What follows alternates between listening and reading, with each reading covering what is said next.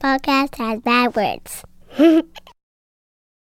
Ryan was doing acid with his mom in 7th grade. Dude, so I was the news anchor for this like news show that we did in high school. It was like it didn't go out to the whole high school, but it was just like this specific class. Anyway, I would get wasted before every single taping, and it's funny because like after high school, I was working like a Kentucky Fried Chicken or something, and the woman who ran the program, she came in and she was like, "Ryan, I just want to let you know," she's like, I took your tape and I sent it to state finals. And she's like, you placed 3rd out of all the high schools with this news program. I'm like, you want to know my secret, Mrs. Brooks? And she was like, what? I'm like, I got drunk before every single show.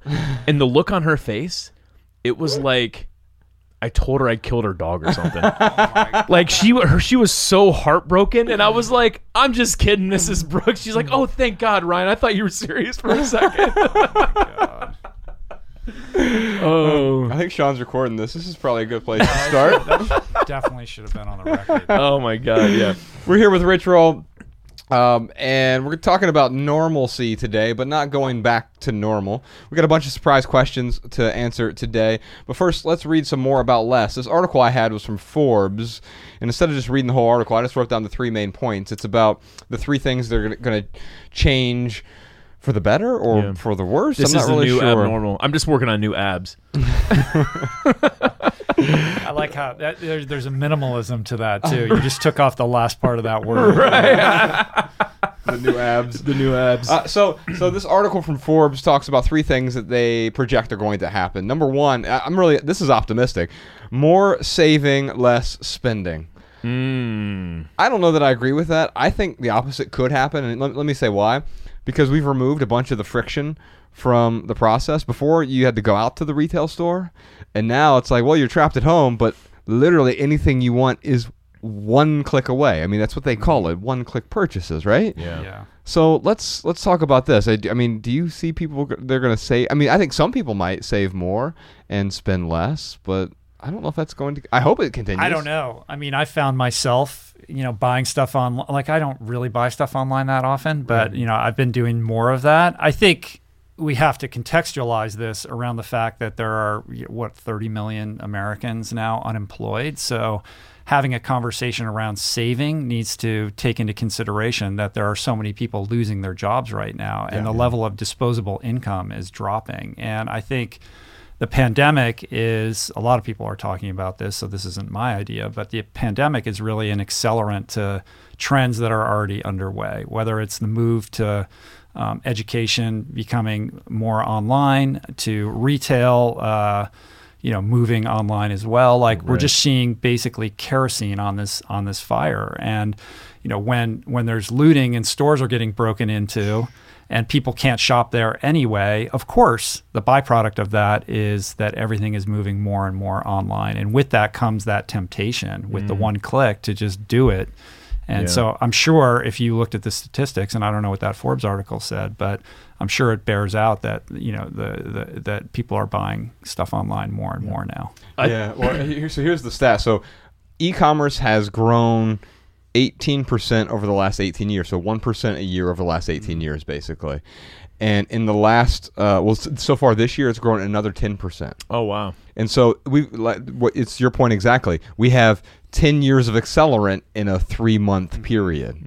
And that's also true with job loss and everything else. So I think what Rich might be saying here is what we could see potentially is because of 30 to maybe even 40 million people out of work, you might start to see less savings and less spending because of less disposable income as a result. Maybe we can edit this what is it, more savings, less spending, like maybe less debt, more savings, less debt, something like that, because I know that people will certainly start to look at debt differently. I know people personally who have said, like, my sister is coming to me and she's like, Ryan, your whole debt-free thing, she's like, I get it now.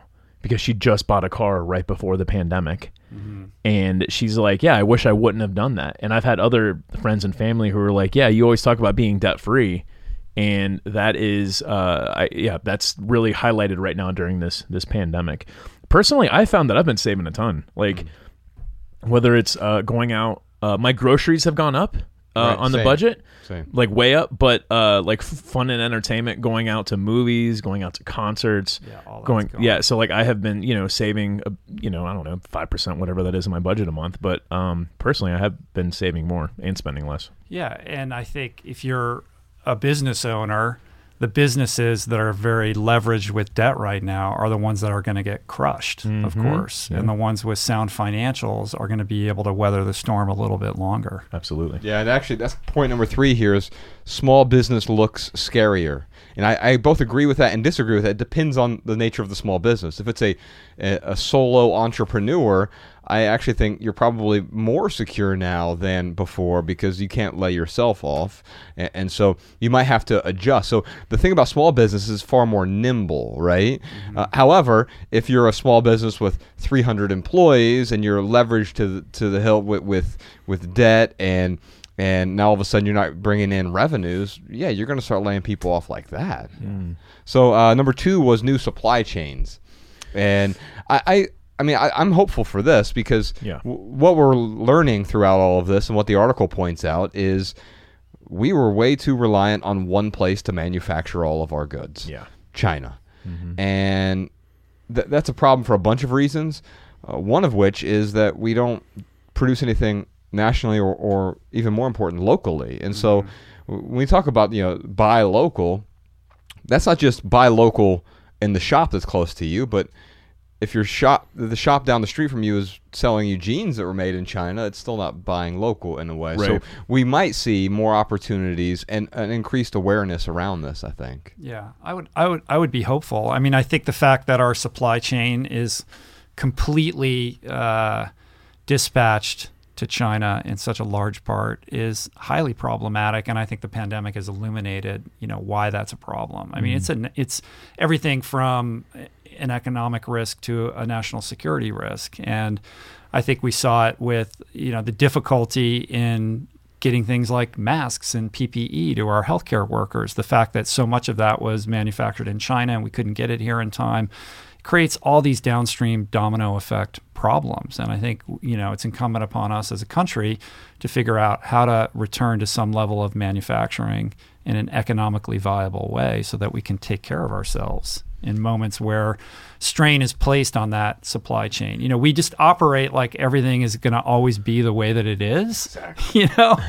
And we're in this post-history world, and we're realizing just how fragile our systems are, and this thin veneer of society that rests on top of what's happening is being fractured, and how quickly and easily we can resort to our base nature in times of crisis. Yeah. Right. And of course, we never look in the rear view and say, I wish I would have panicked more yesterday.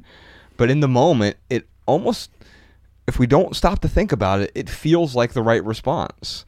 So we see a lot of people panicking, whether it's with, the absurdness of the toilet paper, as though I don't know if people were just pooping way more during the pandemic, but the paper towels. But really what was happening is people see someone else doing it and then they panic. The scarcity mindset sets in. Right. Yeah. I heard an interesting theory on the toilet paper thing. And that was that toilet paper, because it's large, it takes up so much shelf space in the store that you only have to, when people went to the store to stock up and they just grabbed some of the toilet paper, they can't stock that many individual items on the shelf. Right. So it looked like it was all gone, and that instilled in people this fear that there was a run on toilet paper, and that just accelerated the whole thing. Because if you think about it, if we're going into lockdown and into some kind of self-protection mode, toilet paper isn't the first.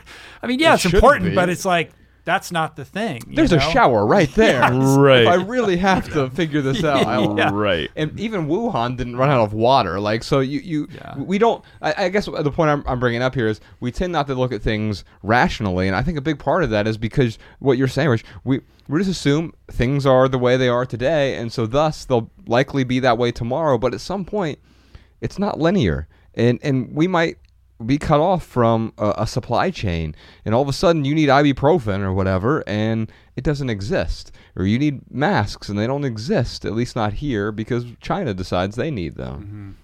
All right, well, we've got some questions. Before we get to them, though, there's a few things I want to talk about. Remember we did a podcast with Tommy Wood and Dr. Saladino, and we had Chris sitting in the corner over here, Chris Kelly. I don't know if you remember him, or I don't know if you've connected with him at all. He runs a company called MBT. I love him. He's a great guy. He said the biggest thing he got out of that podcast, and it was, you just mentioned it in passing, is that you sleep outdoors. I don't know if that you're still doing that, but he's been doing it now. So he and his family, he and his wife both sleep separately outdoors now, and they have this really nice house up in Santa Cruz. He's like a long distance biker, like he competes in races and stuff. And he said he's done a bunch of things to improve his sleep, but that is the main thing that has improved his sleep. It's the best. That's all. Yeah. You still do it. I have a still hammock. do. I've been sleeping outdoors in a tent coming up on probably 2 years at this point, maybe even longer. I can't remember when I started. Oh, wow. Every night. Yeah. It's And amazing. do you have like a mattress? What's the setup So, like? Yeah, I have a relatively large tent, and I put like a twin mattress in there, so I'm not sleeping on the ground or anything like that. Okay. And there's just something about that just enhances the restfulness of that experience, and I wake up feeling better than I do when I'm indoors or in air conditioning or whatnot, like under the stars, the cool air. We live in Los Angeles, the desert. Even in the summertime, it cools down at night and get kind of cold at night. And this all began because my wife likes the bedroom warm, and I like it cold. And if the bedroom is too warm, like I just don't sleep well at night. And I have like a high threshold for this, so I'll think it's boiling hot, and she's under all the covers. And it was just like this war that would go on. Not war, but like no matter, like it just wouldn't. It was never right for her, and it was never right for me. So we were both not getting optimal sleep. And we have a flat roof.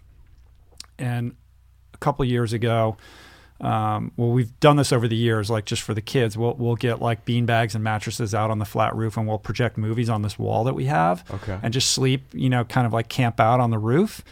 And a couple of years ago we did that, and I just woke up the next morning and just felt so amazing. I was like, that's the best night of sleep that I've had, and I'm just going to start sleeping on the roof. And I did. But then you wake up, you got the condensation on you, and you're all wet and all that kind of thing. I was, well, I guess I'll get a tent. And Julie's like, okay, have fun, And it just began there. And now I prefer it. Yeah. Like I get a great night's sleep. Everybody thinks it's a referendum on my marriage. I've been married. I've been with my wife for over 20 years. Yeah. We have a great marriage. We have a very healthy, like sex life, and all of that's fine. But I just find that the peace and restfulness that I get from sleeping outdoors really enhances the quality of my life. And I've just continued to do it. And I think on the subject of minimalism, it's also been a very interesting practice in my attachment to material things and the psychology around that. You think, well, if you're sleeping in a tent, you must be a loser, Yeah. But I found that not only do I prefer it, it's changed my relationship to things in very, in certain respects, kind of a stoic practice. Like if everything just were to get taken away from me, if I was to lose like all the largesse in my life and everything went terribly awry, and I lost everything, I can still sleep in a tent and I'm cool with that. And that's reframed my relationship to materialism in a really profound way. Yeah, there's because the opposite is if you need everything to be perfect, you're always going to be the victim of discontent. Yes. Yeah. And so there's something pithy there, Sean. I had a funny thing happen. I made a video about like why I sleep in a tent. Oh, I've talked about it on my Put a link to that in the podcast. show notes. It was a while ago, and I remember I was traveling. I was in New York City for something, and I was checking into this hotel. Now it's hard for me to like sleep in hotel rooms and stuff like that because I'm so used to sleeping outdoors. But anyway, I'm checking into this hotel, and the woman who's like checking me in, she's like checking me in. She looks at me and she's checking me in. She goes, I think we might be able to put a tent on the roof for you if you really need it. And I was like, that's awesome. Like she knew. Like, yeah. That is really cool. Well, there's something. It'd be even funnier if it wasn't Rich. It was a guy that looked like Rich. Oh, right. You're like, what are you talking about? There's something about when you live a comfortable life, you become really uncomfortable. And what I'm hearing you say is, yeah, it's although sleeping outside is comfortable, but constantly cushioning your life, like you become acclimated to that comfort and doesn't really give you a chance to grow beyond that, I guess. Right. Yeah. Or that, your happiness is somehow related to what your bedroom looks like. Like, look, you want to be comfortable, and I'm not against nice things, but I've realized that, it decouples those things. Like, I know that, like, how I feel about myself is not related to what the room looks like that I'm sleeping in. Right. Yeah, and there's another fascinating thing, another layer of that. With respect to minimalism, it's sort of, when you strip something down to its essence, the bones are the beauty, and there's a beauty when we look at like Minimalissimo, which is a beautiful blog of architecture, and they are all like really stripped down to the essence. They're never like heavily decorated with stuff, and there's an elegance within simplicity that we don't see when we just like fill a space with accoutrements and tchotchkes. I have my tent now is sitting right next to this shipping container that is my office, like that's like next to our house. So it's just hilarious that like I sleep in a tent and like I spend all day in a shipping container, like where I sit at my desk and like do my work, and I have a beautiful home, that's in a beautiful place, but that's the other thing. It's like, well, if it all goes away, like, a shipping container and a tent, and I'm pretty much good. Yeah, that's awesome. Yeah, it's a heck of a backup plan. All right, well, let's talk about, we already touched on this earlier, but with exercise and for you training, what does a day look like if you are training for a particular goal for you? I mean, it depends on what I'm training for, but I would say in general. Are you training for something now? No, because there's no races. Right. I'm training for life right now, and I'm training just to be fit. I have a little bit of a back injury, so I can't run at the moment, and all the pools are closed. So I've been spending more time on my bike than I have in the past couple of years, and that's been fun. But my typical day, I wake up. I don't set an alarm, but I usually wake up around 6:30. Get up, drink some water, have a little bit of coffee. Then I do 20 minutes of meditation, followed by some journaling, like morning pages out of The Artist's Way. And then I go out and train for a couple hours. That's how I start pretty much every single day. I do my best to never schedule anything, no calls, no meetings, nothing. Before noon. I made an exception today. See, like I don't always adhere to that because we started at 10 a.m. today. But so I try to adhere to that rule, and I'm privileged to be able to do that. Not everybody can make that decision, but because I work for myself, I've kind of used that as a benchmark. And then afternoons, because I find like I do my best work in the morning, whether it's writing or training, like that's when I feel the best and I'm the most productive. So I try to be very protective of those hours.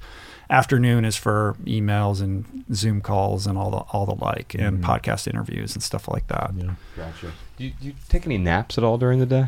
Ever? Not a huge napper. Like once I'm up, but I go to bed at 9:00 every night. I'm early to bed.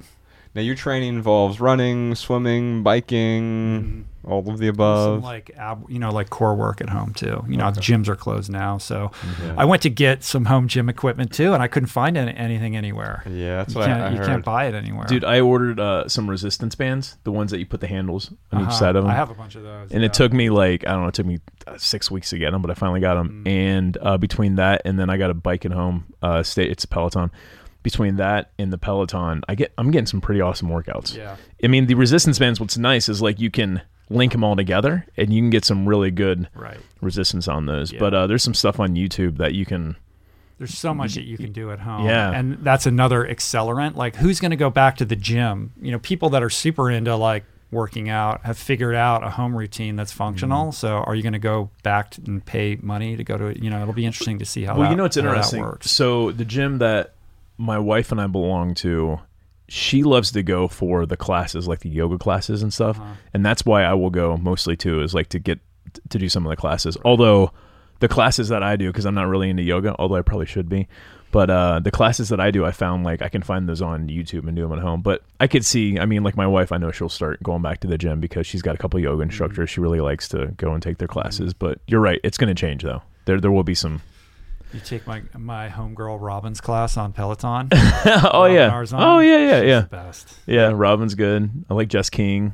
Yeah, there's a couple of instructors my go-tos. Cool. Yeah. Let's talk about. So you've been plant-based for 13 years now. Mm-hmm. I noticed you often use the term plant-based instead of vegan, and I think they're often used interchangeably by us lay people. But I think you tend to make a distinction between the two. Is that right? Or is there a specific reason you say plant-based? I thought he said plant-based to not be offensive. Well, I think there's I'm not offended by the word vegan. I'm kidding. The word vegan is defined differently for different people. Okay. I would say in general, there's a sliding scale of what vegan means depending upon who you're talking to. When you say plant-based, that generally refers simply to nutrition, what kind of foods that you're eating, foods that are plant-based. Veganism is more of a philosophy that the clothes you're speaks wearing. It's more of a comprehensive perspective on living a harm-free life. So that applies to the clothes that you're wearing, the products that you buy, everything. There's animal products and all kinds of things, and it's more it comes from the typical definition derives more from a sensitivity to animal life and a reduction of suffering, right? Yeah. I consider myself vegan. I eat a plant-based diet. Which falls under that umbrella of veganism. And I think, I tend to, choose my words carefully depending upon who I'm speaking to. I think when I started this, the word vegan was perceived much more pejoratively than it is now, but I still think it's a loaded term because it's so heavily politicized. And so my whole thing is trying to get people excited about taking care of themselves and to figure out what their entry point is to living more authentically. And for some it's sensitivity to the environment, for some it's sensitivity to the animals, and for some it's just personal health and well-being. Veganism can apply to all of those things. Plant-based tends to focus more on the nutrition and health components of this. But I think now veganism has gone, much more mainstream than when I was doing this. And there's an openness and a receptivity to these ideas that didn't exist when I began. Yeah, of course the word's not offensive, but when I was vegan for a year on that bet, I would say I was vegan, and some people were like they're just rolling their eyes, and then they'd be like, "Oh, well, your belt looks like it's." I mean, it was this not offensive term, but it was subversive. Yeah, and what's weird about that is when people start making those sort of distinctions, like what they're really doing, it's their own insecurities. Yeah, they're bringing their insecurities to the surface. Yeah. Well, it makes people defensive because it feels like you're coming from a place of superiority and judgment of others. And I've never felt that from you ever. Me either. And we've had a bunch of conversations, whether it's on the podcast or off, and I've never felt like. I felt like the way you're living is congruent with who you want to be, but it's also not a judgment on other people's lifestyles. No, I'm not here to sit in judgment of anybody's lifestyle choices. Yeah. And I don't think that I'm superior to anybody by any stretch of the imagination. And I really steer clear of trying to give anybody advice. And those are perspectives that I learned in 12-Step and Alcoholics Anonymous, because that whole environment and culture is about sharing your experience. It's not about telling people what to do or not to do. You share your experience. And so that's what I endeavor to do with the podcast and the writing and everything that I do. I'm just here to share my experience. Just so you know, I do think you're superior. Yeah. To me, at least. Trust me, I'm not. I'm interested in these two terms. I try to make a distinction about them in our new book, but lifespan versus health span. I think too often we think in terms of lifespan, like maybe even longevity, but a mediocre long life, is not preferable to a attenuated healthy life in a way, right? So I think you maybe learned that around age 40 when you're like, I have life, but do I have health? And if I want to, and the irony here is by making some healthy choices, you may also extend your life over a period of time.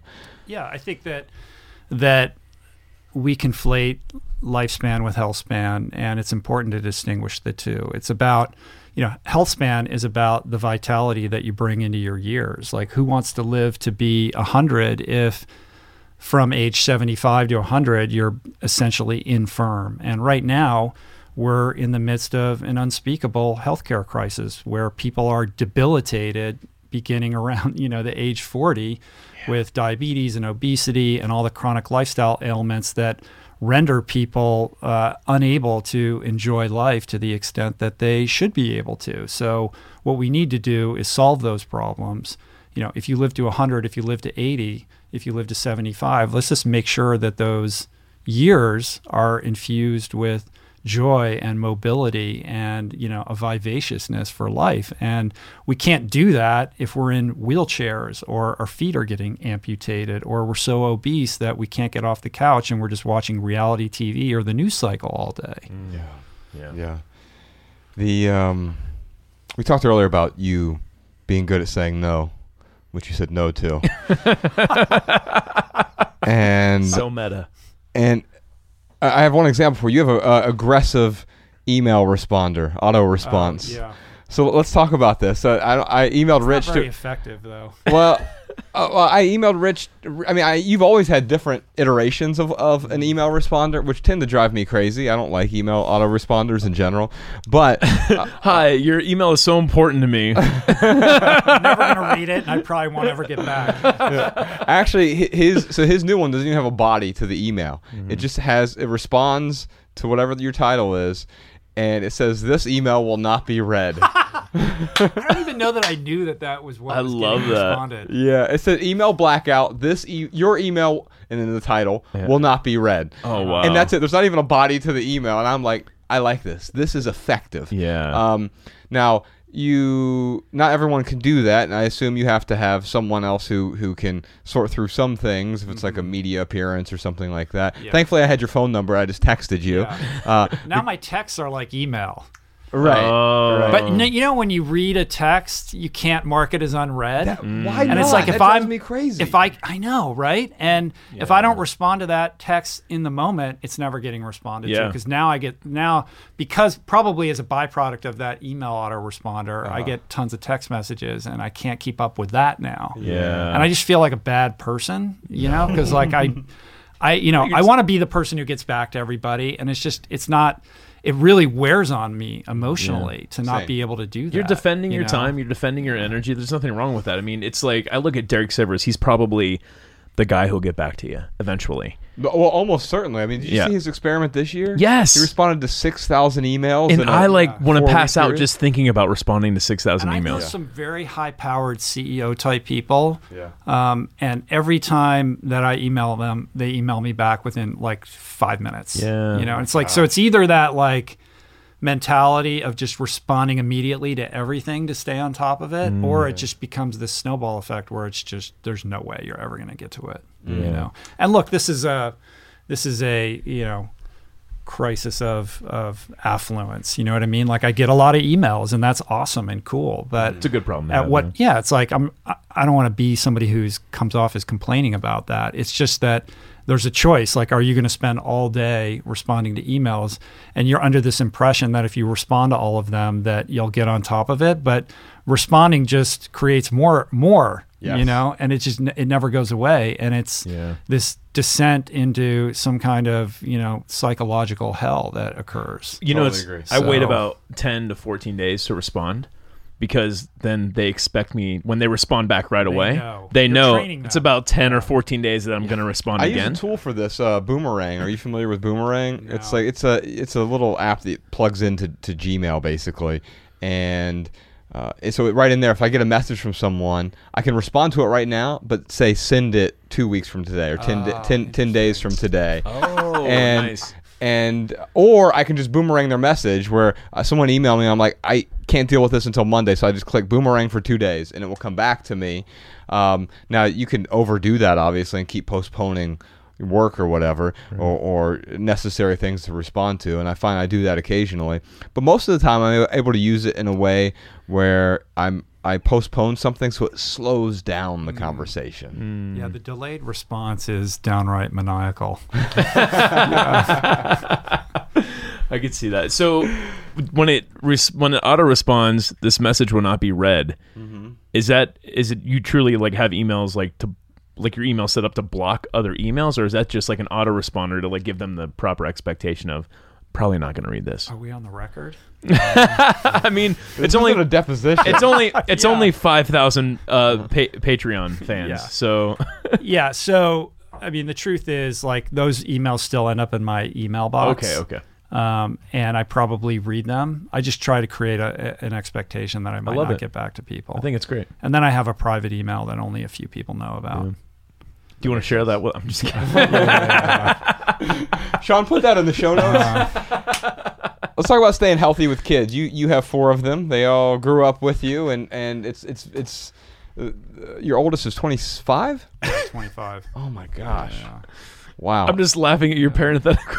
Oh yeah. So a couple weeks ago, Ella sneezed in my mouth. I was reading her a story at bedtime, and like she looks over at me, like she has the look on her face. She just looks over. I'm reading her the story, and she looks over, and I'm like, "What's wrong with her face?" I'll keep reading. All of a sudden, she just doesn't try to intentionally, but this is something that happens all the time, and so ever since first becoming a parent, Ella was 1 when I met her, and I have gotten sick more frequently because she gets sick all the time from all the kids she's around and stuff, and it's a fascinating thing. So how did you stay healthy raising 4 kids? I mean, it's inevitable. You're just going to get colds and stuff, right? Yeah, when you're a parent, your kids are, I mean, they come home from school and with their friends. I mean, they're just brimming with all kinds of disease. Mm-hmm. You know what I mean? So yeah, you end up getting sick a little bit more. Yeah. I got goes- hand, foot, and mouth disease Getting in inoculated. 2017. Oh, you did? It ruined our You're the Washington, worst. D.C. event. I You get know, sick right? more than anybody. But no, I mean, Like, that's you the got thing. all these crazy illnesses. Until I met Ella, And you had COVID? right? You were just like, actually, I had COVID. we should just put you in a box and ship you off to the NIH to be studied. Right, yeah. Maybe they'll have some sort of vaccine or some private vaccine for me. That'd be great. goodness. No, the thing is, until I met Ella, I was almost never sick. In fact, This is true. There was a 7-year period where I got sick once. Yeah. And then I meet Ella, and all of a sudden she's coughing and sneezing in my direction all the time. And yeah, I don't know. The hand, foot, and mouth I thought that went away in the 1800s, but apparently not. Yeah, I know. Isn't that an archaic disease? It It's a weird sounds one. archaic, right? Hand, foot, and mouth? Right. what And did you it sounds like if you get it, you're living your life horribly wrong in some way. Yeah, right. Right. Like you're putting someone else's foot in your mouth. Or their hands. What did you say about Ella licking the elevator or So something? when we first moved into our apartment complex, the very first day, we go out to the elevator. We're moving some stuff in, and she runs. She likes to tear through the hallways running. She was 4 at the time, I guess, and she runs around the corner, and so I come around the corner, and I asked her to hit the button when she was running, and I go up, and she's just tonguing that button, just tonguing it. Kids eat the darnest French things. kissing it. And I'm like, no wonder I'm getting sick. You're licking the thing that everyone is touching. Anyway, I don't know. There is a conversation to be had about immune systems, because I do have I have a really healthy immune system, apparently, because all 3 of us, me and Bex and Ella, went through COVID. We didn't test Ella, but she obviously had it because she even had symptoms. They were very mild symptoms, though. She coughed for about a day.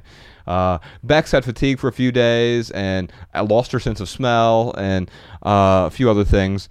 Basically had a cold for a few days. I had a fever for like 8 days, maybe even longer, but it wasn't, I wasn't in bed. Like, I was still living my life like normal, normal quarantine. I was in the house working and stuff. But there is a conversation to be had, because I saw I mean, Rich is very tan because he spends a lot of time outdoors, even sleeps outdoors. Yeah. But most of us are vitamin D deficient. It's something like 59% of Americans are deficient. And they're saying that 84% of people who have COVID, severe COVID symptoms in the hospital, are deficient in vitamin D. Now, I don't know about the correlation there. Does COVID cause a vitamin D deficiency, or is it the other way around? I don't really know, but that's a vital nutrient that we just don't spend any time even thinking about. Yeah, 100%. Rhonda Patrick was talking about that with Joe Rogan recently on the podcast, and even though I'm outdoors and in the sun quite a bit, I'm supplementing with vitamin D, among some other things, and I think it goes back to this conversation about doing everything that we can to buttress our immune systems in this challenging moment. I think what is interesting, and perhaps another conversation that we're not really having, is the importance of maintaining diversity in our environments for the purposes of having a robust microbiome. Like our gut microbiome is where essentially our immune system rests. Something like, 70 to 90% of our immune system function is dictated by our microbiome. Wow. And a healthy microbiome is one in which there is a diversity of microorganisms. We get these from the plants that we eat, the foods that we eat, the air that we breathe, what we expose ourselves to. And we all know that our immune systems are more robust when we're exposed to like many low-grade pathogens in the world. So when Ella is licking the button on the, it's almost like an instinctual thing. Like a kid knows in order to develop they don't know consciously, but like in order to develop a robust immune system, you have to expose yourself to lots of things. Yes. Right. And now we're in this moment where we're sanitizing everything. We're avoiding contact with other human beings. We're sequestered in our homes. We're washing our hands 100 times a day. We're putting, Purell on, we're everything, like some people are gargling bleach and Lysol, God forbid. Oh my God! Yeah, injecting it inside themselves. So don't do that. What's interesting is how is this gonna this is a short-term solution that potentially creates a longer-term problem, and I think makes us weaker in our response to the world in an era in which superbugs are being bred by the antibiotic laden cattle that people are eating and all the other things that are happening with agriculture. And I think I'm concerned about what that looks like down the line. Yeah. Of course we have to be doing this right now because there's an immediate threat, but it is important to make sure that our microbiome is healthy. And part of that is just we're in the same room, just being in the presence of other human beings is contributing to that, like everything that we do. And in a broader sense, it's because we're not separated from the world. We are part of the world. We are one organism, right? And when we remove ourselves from the flow of life, I think that, we're potentially creating a harm that we're not looking at yet. Yeah. I'm curious, I was listening to Rogan, and he was talking about the NAD injections. Do you guys take NAD? No. I don't. I mean, I've had David Sinclair on my podcast twice. That's where that comes from, and Joe's had him on. So NAD, there's all these supplements, sort of longevity boosting supplements. I think that there still remains to be science remains to be still done. There's still not a ton of science on it. Yeah. I'm just curious. And maybe there will be some in the not too distant future. Yeah. And I'm hopeful for certain things like that. It seems a bit quixotic to me to think that we can sort of supplement our way to health, because by definition, supplements should supplement the things we do to make us healthy, right? But when we don't get me wrong, I mean, there are medical treatments that are necessary for people and medicines and things that will help, but quite often we're covering up something. It's like the hangover cure. Well, the real hangover cure is to not get drunk. Right. I imagine it plays on our reptilian brain desire for these quick fixes, right? Like, I'll take NAD, but I'm going to eat at Wendy's, or you know what I mean? Like, we just want to do that thing and think that we've taken care of stuff without actually doing the real work. Like supplements are the cherry on top of the sundae. You know? Yeah. Well, there's been a lot of protesting during COVID, and it's been fascinating because, well, I think a lot of the protests are necessary, and we did a race relations podcast with TK Coleman, and we talked about the difference between protesting and rioting. I would also add looting in there. I think that's a third thing. It's actually different from I think looting is not helpful at all. I think rioting could potentially be helpful, even though I condemn it for various reasons, and we talked to TK about that. But we're also protesting. We're gathering around people, right? I went to a protest in West Hollywood and brought Ella there. We wore our masks and stuff, but we were around a ton of people. Now, we were fine because we have the antibodies. For how long we have them, I don't know.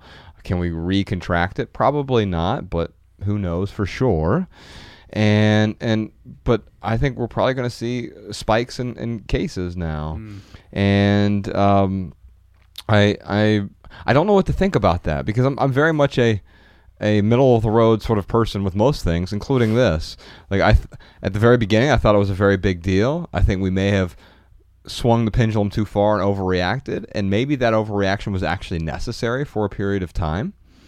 But now we're somewhere in the middle of that, and what I'm actually seeing is the pendulum swinging back really, really quickly, and not just with the protests. I was in Nashville yesterday, and I went into a restaurant. It was just open. It was a bit eerie because the people serving had masks on, but it was like normal. I got on an airplane yesterday, and the airplane was full. Yeah, that's crazy. Yeah. Human beings are hilarious. All right. Yeah. You know, it's so weird. And I think what's confusing is we really don't know what the goalposts are here. Right. Because the information keeps changing. I remember a couple weeks ago watching some of those viral videos of people partying at Lake of the Ozarks and just being outraged that somebody could do that. Like, how could you be out like with all those people in the middle of this pandemic? Flash forward to a week ago, seeing those drone shots over Hollywood Boulevard right out here, thousands of people in the street, and my heart being uplifted by that, which reveals my cognitive bias. Right. It is insane that those two things could coexist at the same time. And here we are. Undoubtedly, we're going to see a crazy spike in cases. I would think so. I don't know how that couldn't be the case. I'm actually shocked we haven't seen more of a spike yet. Yeah, I think in another week or two, right. we're going to see it. There's a little lag. Yeah, we are, and there's discussion like, oh, we're going into the second wave. We're not going into the second wave. The first wave hasn't ended yet. We're still in the first wave. We were kind of reaching a bit of a plateau, but now with everyone taking to the streets, we're inevitably going to see a spike. And I think on top of that, we have the tectonic plates of what's safe and what isn't are constantly changing. This debate about masks and this conversation around how we contract this, I'm not convinced that we still have a grip on what that is. And so short of firm and fast rules about how this whole disease works, we're left in this confusing liminal state that I think is dividing people because of that confusion. Like we're seeing, like you're in the South and people are acting like it's fine. And here in California, there's masks everywhere. You can't go into a store without a mask. It's all very, very strange. And how is this going to play out? Like, I don't know. Yeah. That's the most frustrating part about this whole thing is there's no information that you can go to and be like, this is the correct information that you need to go by. It's like, it's all over the spectrum. It's crazy. And layer on top of that the weaponization of social media, and the politicization. Like there used to be certain things that weren't politicized. Right. Now everything is politicized. Every single thing is a hot potato that gets co-opted by the political parties to prove a point, and that just foments additional confusion and makes the figuring out like how to move forward even more confusing. Yeah, and it's dividing people. Yeah, and my biggest fear and concern in a global meta sense is how do we see our way forward as a society? How can we ever come together again and unite and kind of agree upon a certain, operating procedure for how we're going to function as a society. And I think that is, potentially the undoing of all of this. And I have grave, concern and worry about that. Yeah. I think the reason that we're divided is because it goes back to that pill. I want the pill, but here it's I want the binary answer. It's either you're a COVID denier, or you are a I don't know, whatever the opposite of that is. And so but the truth is that like we're as we're maneuvering through this, more and more questions begin to appear, and I think we often are in denial about, well, because my perspective is this binary, I can't even concede this 1 or 2 point. Like, I was wrong about this early on, or I've changed my mind based on new evidence. But ultimately, I think the way that we get through this, and we don't divide ourselves into oblivion, is by being willing to accept new evidence as it appears. Being teachable. Yeah. Yes. Yeah. Yeah. Why is it absolutely. so hard to admit when you got it wrong, and then We hate being wrong. yeah, we hate. I guess we hate being wrong. Well, I think the answer is congruent. We want to be congruent. I think maybe that's the key to enlightenment, is like being able to accept that you can be wrong. It's like, because I remember up until, I don't even know what age it was before I was like, oh no, I don't know everything. In fact, I had to be willing to constantly relearn things. And that has made life so much better, more valuable, less friction, instead of like digging my heels into me like, no, this is the way it is. And then when you're not willing to admit you're wrong, you start to pull in information that, you know, affirms whatever it is you believe in, and then you project that information to prove that this is why I'm right. yeah. I love that. Be teachable. That's great. We got some surprise questions here. How can one be a minimalist when there's always the urge to accumulate more gear or tech for hobbies and athletic endeavors? Wait, who asked that? AM. AM. They haven't bought all our books and watched a documentary and read all of our blog. They must consume our content. Real simple, AM. Well, I imagine some of the things you do, it would be easy to get bogged down in gear. And I think quite often we confuse the pencil for the writing, so to speak. But with running, for example, there's plenty of running gear you can go out and buy. Most of it's probably not going to make you a better runner. 100%. I mean, everybody can go out and run. I don't care if you're wearing, Chuck Taylors or Jack Purcell's, like, start where you're at. Mm-hmm. It's so funny. Like, I work so hard to put out thoughtful content that, I put a lot of intention into, and I'm trying to grapple with big ideas and having conversations that matter. And then I'll get the comments and the questions are like, what's that watch that you're wearing? Mm-hmm. Are you wearing 2 watches? What's that orange thing on your wrist? Like, it's all about the gadgets and the gear. And that goes back to our reptilian brain. Like, the answer lies in that thing that's on his wrist, you know? And I refuse to like answer those questions. It's like, it's not about that, it's about connecting with yourself and finding meaning in that, and then figuring out a way to express that. The gear, this is like the NAD supplement. Like, it's fine. It's cool. I like having a GPS watch that gives me data on my training performance, and that's helpful to me. But the minute you start focusing on those things over the why behind what you're doing, then I think you lose, you're losing the point of the whole endeavor. Yeah, it's like you have to focus on the journey first, and then once you start the journey, then you can kind of pull in things that augment the journey. Yeah, and I think we've talked about this perhaps in a past podcast together. I think what happens is people have a desire to make a change in their life. Like, let's use the example of like, I want to run a marathon, right? So they're like, I want to run a marathon. So then they go online and they seek out the people that are running marathons or who they can learn from. And they quickly, get caught up in like trying to find the best pair of running shoes, and I need the heart rate monitor and the strap, and they'll spend months, like evaluating the pros and cons of this shoe over that shoe. Meanwhile, they ain't running. It's an analysis paralysis. It's consumerism. This is exactly what consumerism does, right? It's you can have someone who spends 3 months looking like they can run a marathon in terms of they have the accoutrements to do it, but they haven't put in their first step yet. And there's something powerful as a metaphor there as well. Like, buying the running shoes isn't an actual step, right? And I think that's where we get caught up. Ryan and I have the same thing. In fact, we did a podcast episode about our favorite brands, but we did this intentionally because so many people asked those questions. Right. And every time I would answer the question with something about how, hey, just because a pair of shoes fits me doesn't mean they will fit you. Just because a particular shirt fits me doesn't mean it will fit you. Because a watch is appropriate for Rich doesn't mean it's going to be appropriate for you. It doesn't mean it's going to change your habits. And in fact, many of these things can get in the way if we're not careful. Mm-hmm.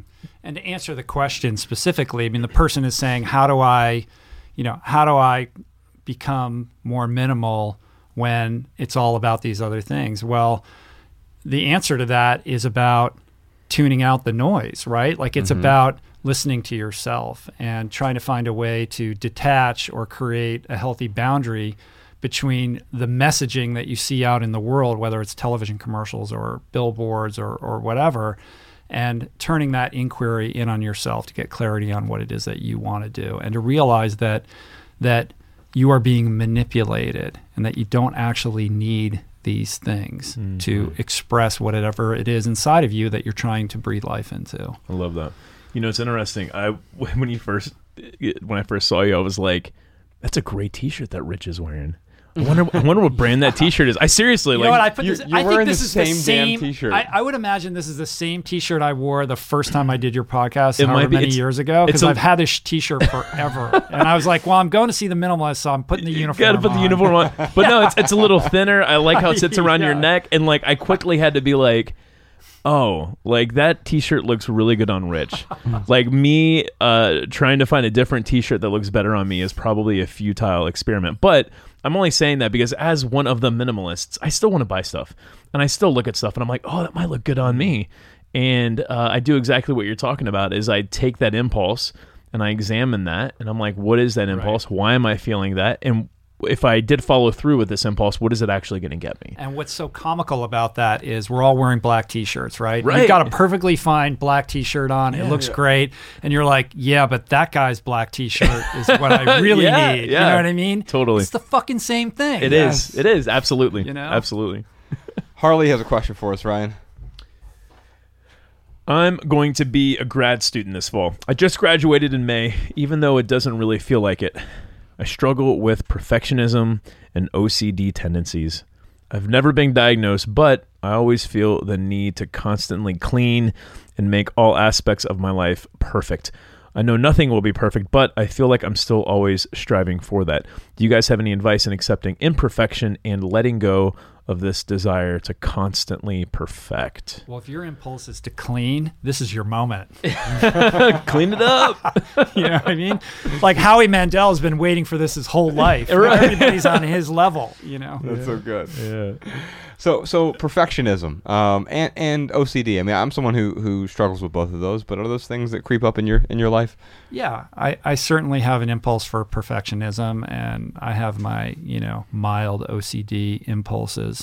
And I found that what I do is I tell myself this lie, and the lie is only I know how to do it. I can do it best. And just let me do my thing and leave me alone, and I will control my universe from soup to nuts. And baked into that lie is that's how I'm going to be successful, that's how I've become successful, and that is how I will remain successful. And of course, none of this is true. And I've been challenged, like now as like my whole thing grows, like I have to let go of certain things in order to focus on the things that I can do. Like I'm like, doing the minutia on my podcast. It's like, I'm not an audio engineer and an editor. Like, why am I doing this? Right. And it's this compulsiveness. And it gets in the way of success. And the hard pill to swallow is to realize that, perfection is the enemy of good, and that progress is more important than perfection and moving forward. And for me, there's a letting go. Like I have to let people in to help me, and that challenges my introverted nature and my desire to control my environment, because I think OCD and perfectionism is a control mechanism in the same way that anorexia is a control mechanism. It's a dysfunction where some trauma is contributing to your need to have domain over your circumstances in a way that's unhealthy. Yeah. I feel like the more you can accept things being imperfect, the more perfect your life gets in a way. I mean, I totally agree. Perfectionism is it's a sign of wanting to control. Mm-hmm. And I know that when I can release control, that's the best feeling in the world. Yeah. Yeah. Yeah, and the way forward is to do stuff and put it out that that's not perfect, right? Yeah. And to just be moving forward. Mm-hmm. I'm interested in your thoughts on this. This is a little bit askew, but podcasting as a format, as a medium, is very much, Sam Harris talks about this. It's an experiment in thinking out loud, right? We're doing this, unedited in real time, and in a moment where there's a heightened sensitivity to social and political issues, it's very trepidatious to do that, right? Yeah. There's a pressure to get it right, to not say the wrong thing, or you'll be canceled. Do you feel like that plays into how you host your podcast? Because in order for a podcast to be good, it has to be loose and casual. Yeah. And yet, if you're going to grapple with and address and discuss some of these important issues that we're struggling with as a country right now, there's a fear of not getting it right and then being held to account. Where's that fear come from, though? What do you think? I think it's. I mean, for me personally, I can only speak to my own, personal experience, but it's a desire to be on the right side of history. It's a desire to be sensitive to those, people out in the world right now who are really feeling the pain and the pressure of this moment. It's a desire to want to be part of the solution, not as the problem. It's a desire to check my privilege. Like, I've grappled with, okay, I'm a white privileged male. Like, what is my voice in this? What is my responsibility? On some level, I feel like I shouldn't say anything and I should take a back seat because this is not my moment to speak up. Like, who wants to hear my voice from my point of view on this right now? Right, it's kind of irrelevant. And yet the solution for all of us is going to require the voices of everybody. Yes. And wanting to get that right in a situation that's so nuanced and fraught is a challenge. I think it's a tightrope walk to some extent. What I love about podcasting is I feel like it helps me practice having conversations. And like, I totally, I do choose my words carefully when we're, going to publicly put something out. And so I'm certainly aware of that. But I think to your point of you're a white privileged male and you've got this platform and, what are you going to do? I think in that situation, the way that Josh and I look at it is, well, let's use our platform to give as many people a voice as possible that really need to be heard. Yeah. And that's probably the best thing we can do. Yeah, I think the fear comes from, part of it is a desire to be liked. Yeah. And it's total. I think that's rational. I'm a pathological people pleaser. Same here. But here's the difference for me. I don't. Me too, man. I don't actually worry about anything that we say on the podcast because we're not cancelable. Like, I don't know how you could cancel us at this point. I mean, are you challenging me, Josh? Actually, I think that Ryan could do something that would definitely get us canceled. No, wait. So what you're saying is Ryan, I'm cancelable. Yeah, but Ryan Josh is totally cancelable. Well, what if Patreon decided that these guys, man, they're toxic? Yeah. They That's gotta fine. go. Yeah, I mean, I know all 5,000 or so of them, and we would just set up a new platform, and we would be fine. Well, now, here's an example though. We had Dave Rubin on the podcast recently, and we ended up not publishing it. He and I got into an argument on the phone about this, and tell me more. Yeah, I will, and because here's the thing, and he actually said, like, well, that's it's cowardly. You're not going to put that out there. So we recorded it. It was 2 days before all the rioting and looting and the George Floyd situation. So I think it was probably the day of the George Floyd. It was the day of, like it was happening as we were recording. Yeah. Right. Okay. So we didn't really know about the George Floyd thing at that point. We obviously knew about, and so there was a question that came up, and at the moment, Dave said that America is the least racist country in the history of the world. Yeah. And Ryan and I obviously disagreed with him on that topic, and I respect that he has that opinion, right? And I'm not afraid of publishing that. Although I went back and considered the entire episode, and many of the things that he said not only were out of step with the moment, I just felt like the conversation didn't shine a positive light on him. And it didn't shine a positive light on the book that he was trying to promote, and it wouldn't have added value to our audience, I felt like. And so we ended up, we decided, and there were a bunch of conversations we haven't published before, but it's always been because, wow, I don't feel like this is us putting our best foot forward. It's not me afraid of being canceled. It's me being afraid of wasting the audience's time. Yeah.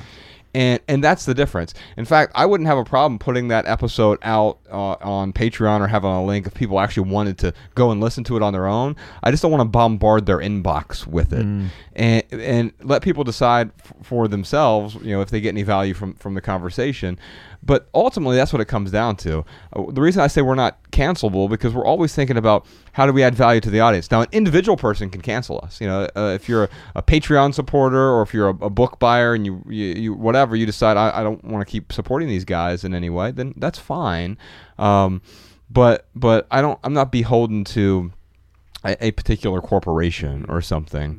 Even if like Netflix for our next film, we're like, hey, we're not going to put this out. Okay, like that's Right. fine. I wish they would, but like I'm not worried about it. Yeah. So yeah, being cancelable, I guess, to your point, that's like losing all your sponsors, losing your job, losing. So I do agree with you. Like it would be, you can't cancel us because we're not beholden to an employer. We're not beholden to sponsors. It's just you and I doing our best work, and no one can stop us from doing that.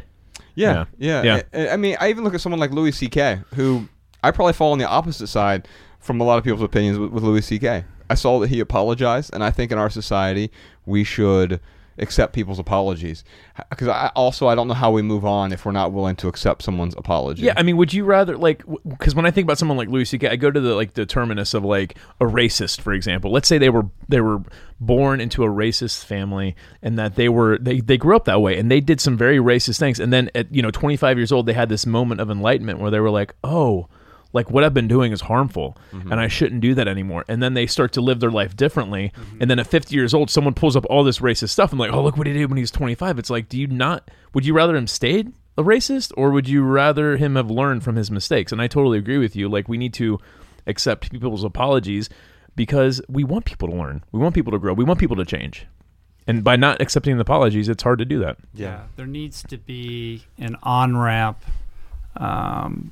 to redemption, right? Yes. And when I talk about cancel culture, yes, there is corporate sponsors, let you go or whatever, but it's also like the internet mob deciding that this is the person we're going to gang up on today. Yeah. And there's a lot of that right now, and I think there's a lot of toxicity and unhealthy behavior around that, like a lot of Schadenfreude, like who are we going after today? Yeah. I know you're friends with Jamie Kilstein. He's talked about like his own personal experience with that.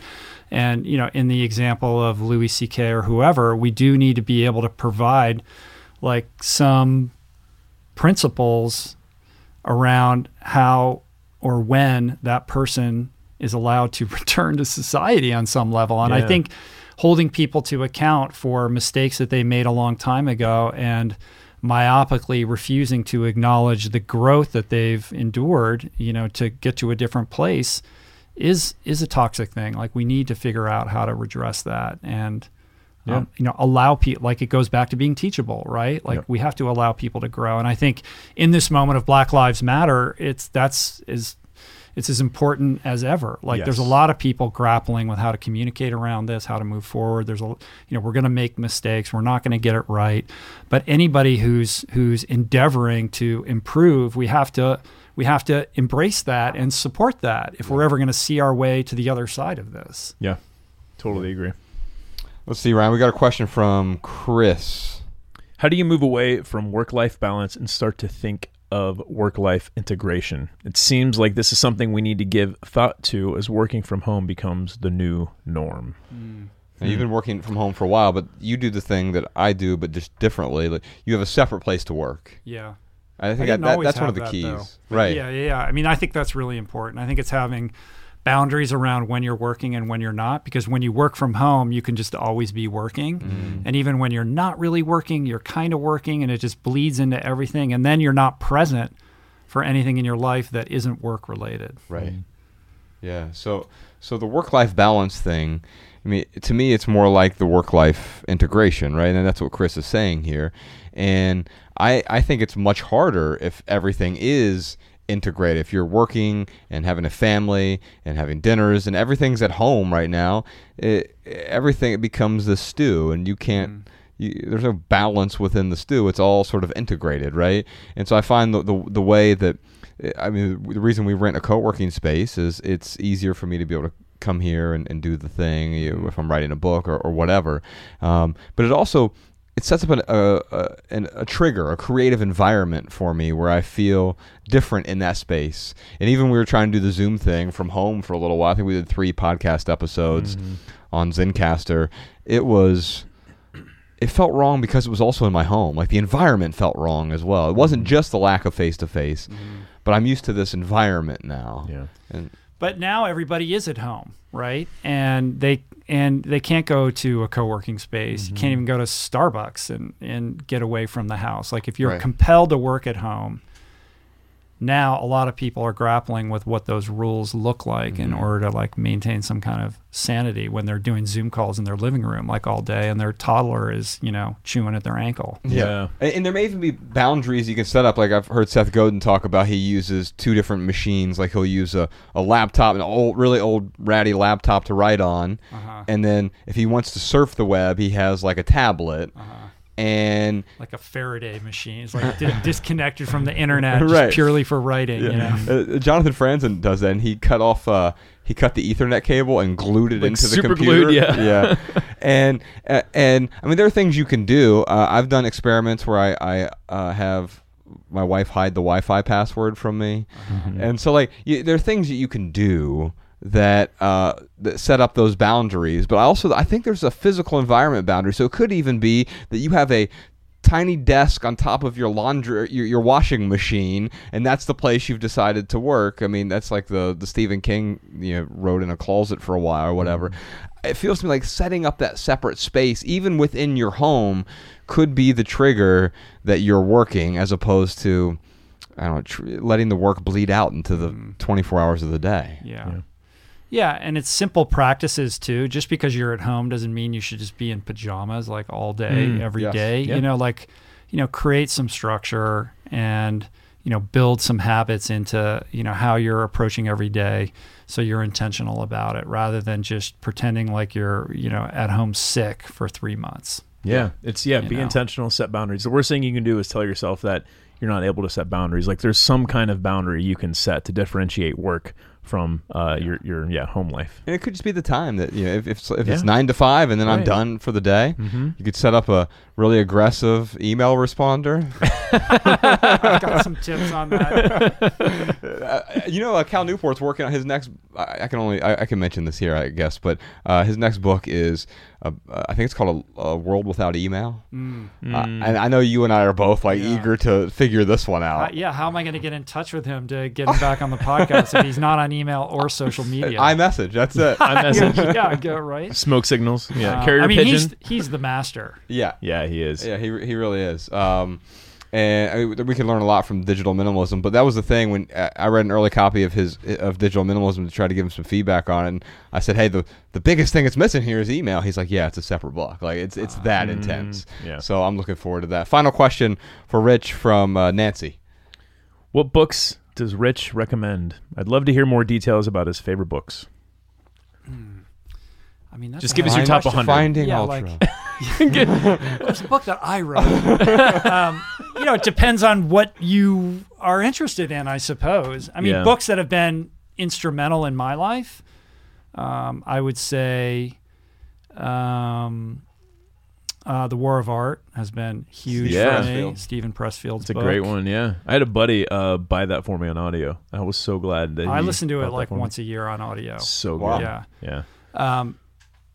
On its surface, it's a book about, how to cultivate the creative muse, get over like being blocked creatively, specifically as a writer. But I think it's applicable to anything you're trying to manifest in your life, becoming aware of what's preventing you from moving forward and strategies for deconstructing that and moving forward. Super, super impactful book that I read at least once a year. The Artist's Way, which is kind of a corollary to that book. It's a program to unlock creativity, and it's something that it's a practice that I started when I got out of rehab in 1998 and have continued to practice. I wouldn't say every day. I'm not that good. I'm not Brian Koppelman, who's like, man, he's like the biggest fan of this. But it's been very, very helpful to me. And it's key practices that help you unlock creativity and become more expressive. One of which is the morning pages that I talked about earlier, like writing 3 pages in the morning, free form, like just clears the cobwebs out, helps you get clarity on your day. The big book of Alcoholics Anonymous, that saved my life. Yeah. Now that book isn't going to be applicable to everybody. But I actually think the 12 steps are so profound. You don't have to be an alcoholic or a drug addict to get benefit from that. I agree. I've looked at how Russell Brand has been sort of propagating his own version of that. Yeah, he does a live show where he brings somebody up on stage and he kind of takes them through the steps, and you realize like they're just incredibly powerful tools for self-improvement in every regard. You know, it's basically they're core things that are rooted in all manner of ancient religions and structures. And it's essentially like you got to look at yourself objectively. You got to take stock and inventory of how you've been living, get clarity on how you've become a fuck up. Then you've got to admit that you're all fucked up. Yeah. And then you got to like begin the process of repairing all the damage that you created, and then check yourself on a daily basis when you go awry. And when you do this, you start to see patterns in your own behavior, stuff that you're unaware of, and it just makes you more cognizant of how you behave, and it allows you to like rectify your mistakes more quickly. And it's an incredible program. Yeah. So even if you're not an alcoholic, read the Big Book of Alcoholics Anonymous. I've been doing Al-Anon, which is like it's kind of a 12-step thing, and it's been incredibly helpful. Do you read any fiction? Right now, I'm not reading any fiction. Yeah. I was just curious. Yeah, I'm mostly nonfiction reader too. It's like I do like fiction, but I'm more like everyone's always like, oh, the book was way better than the movie, and I'm like, I just kind of want to watch the movie.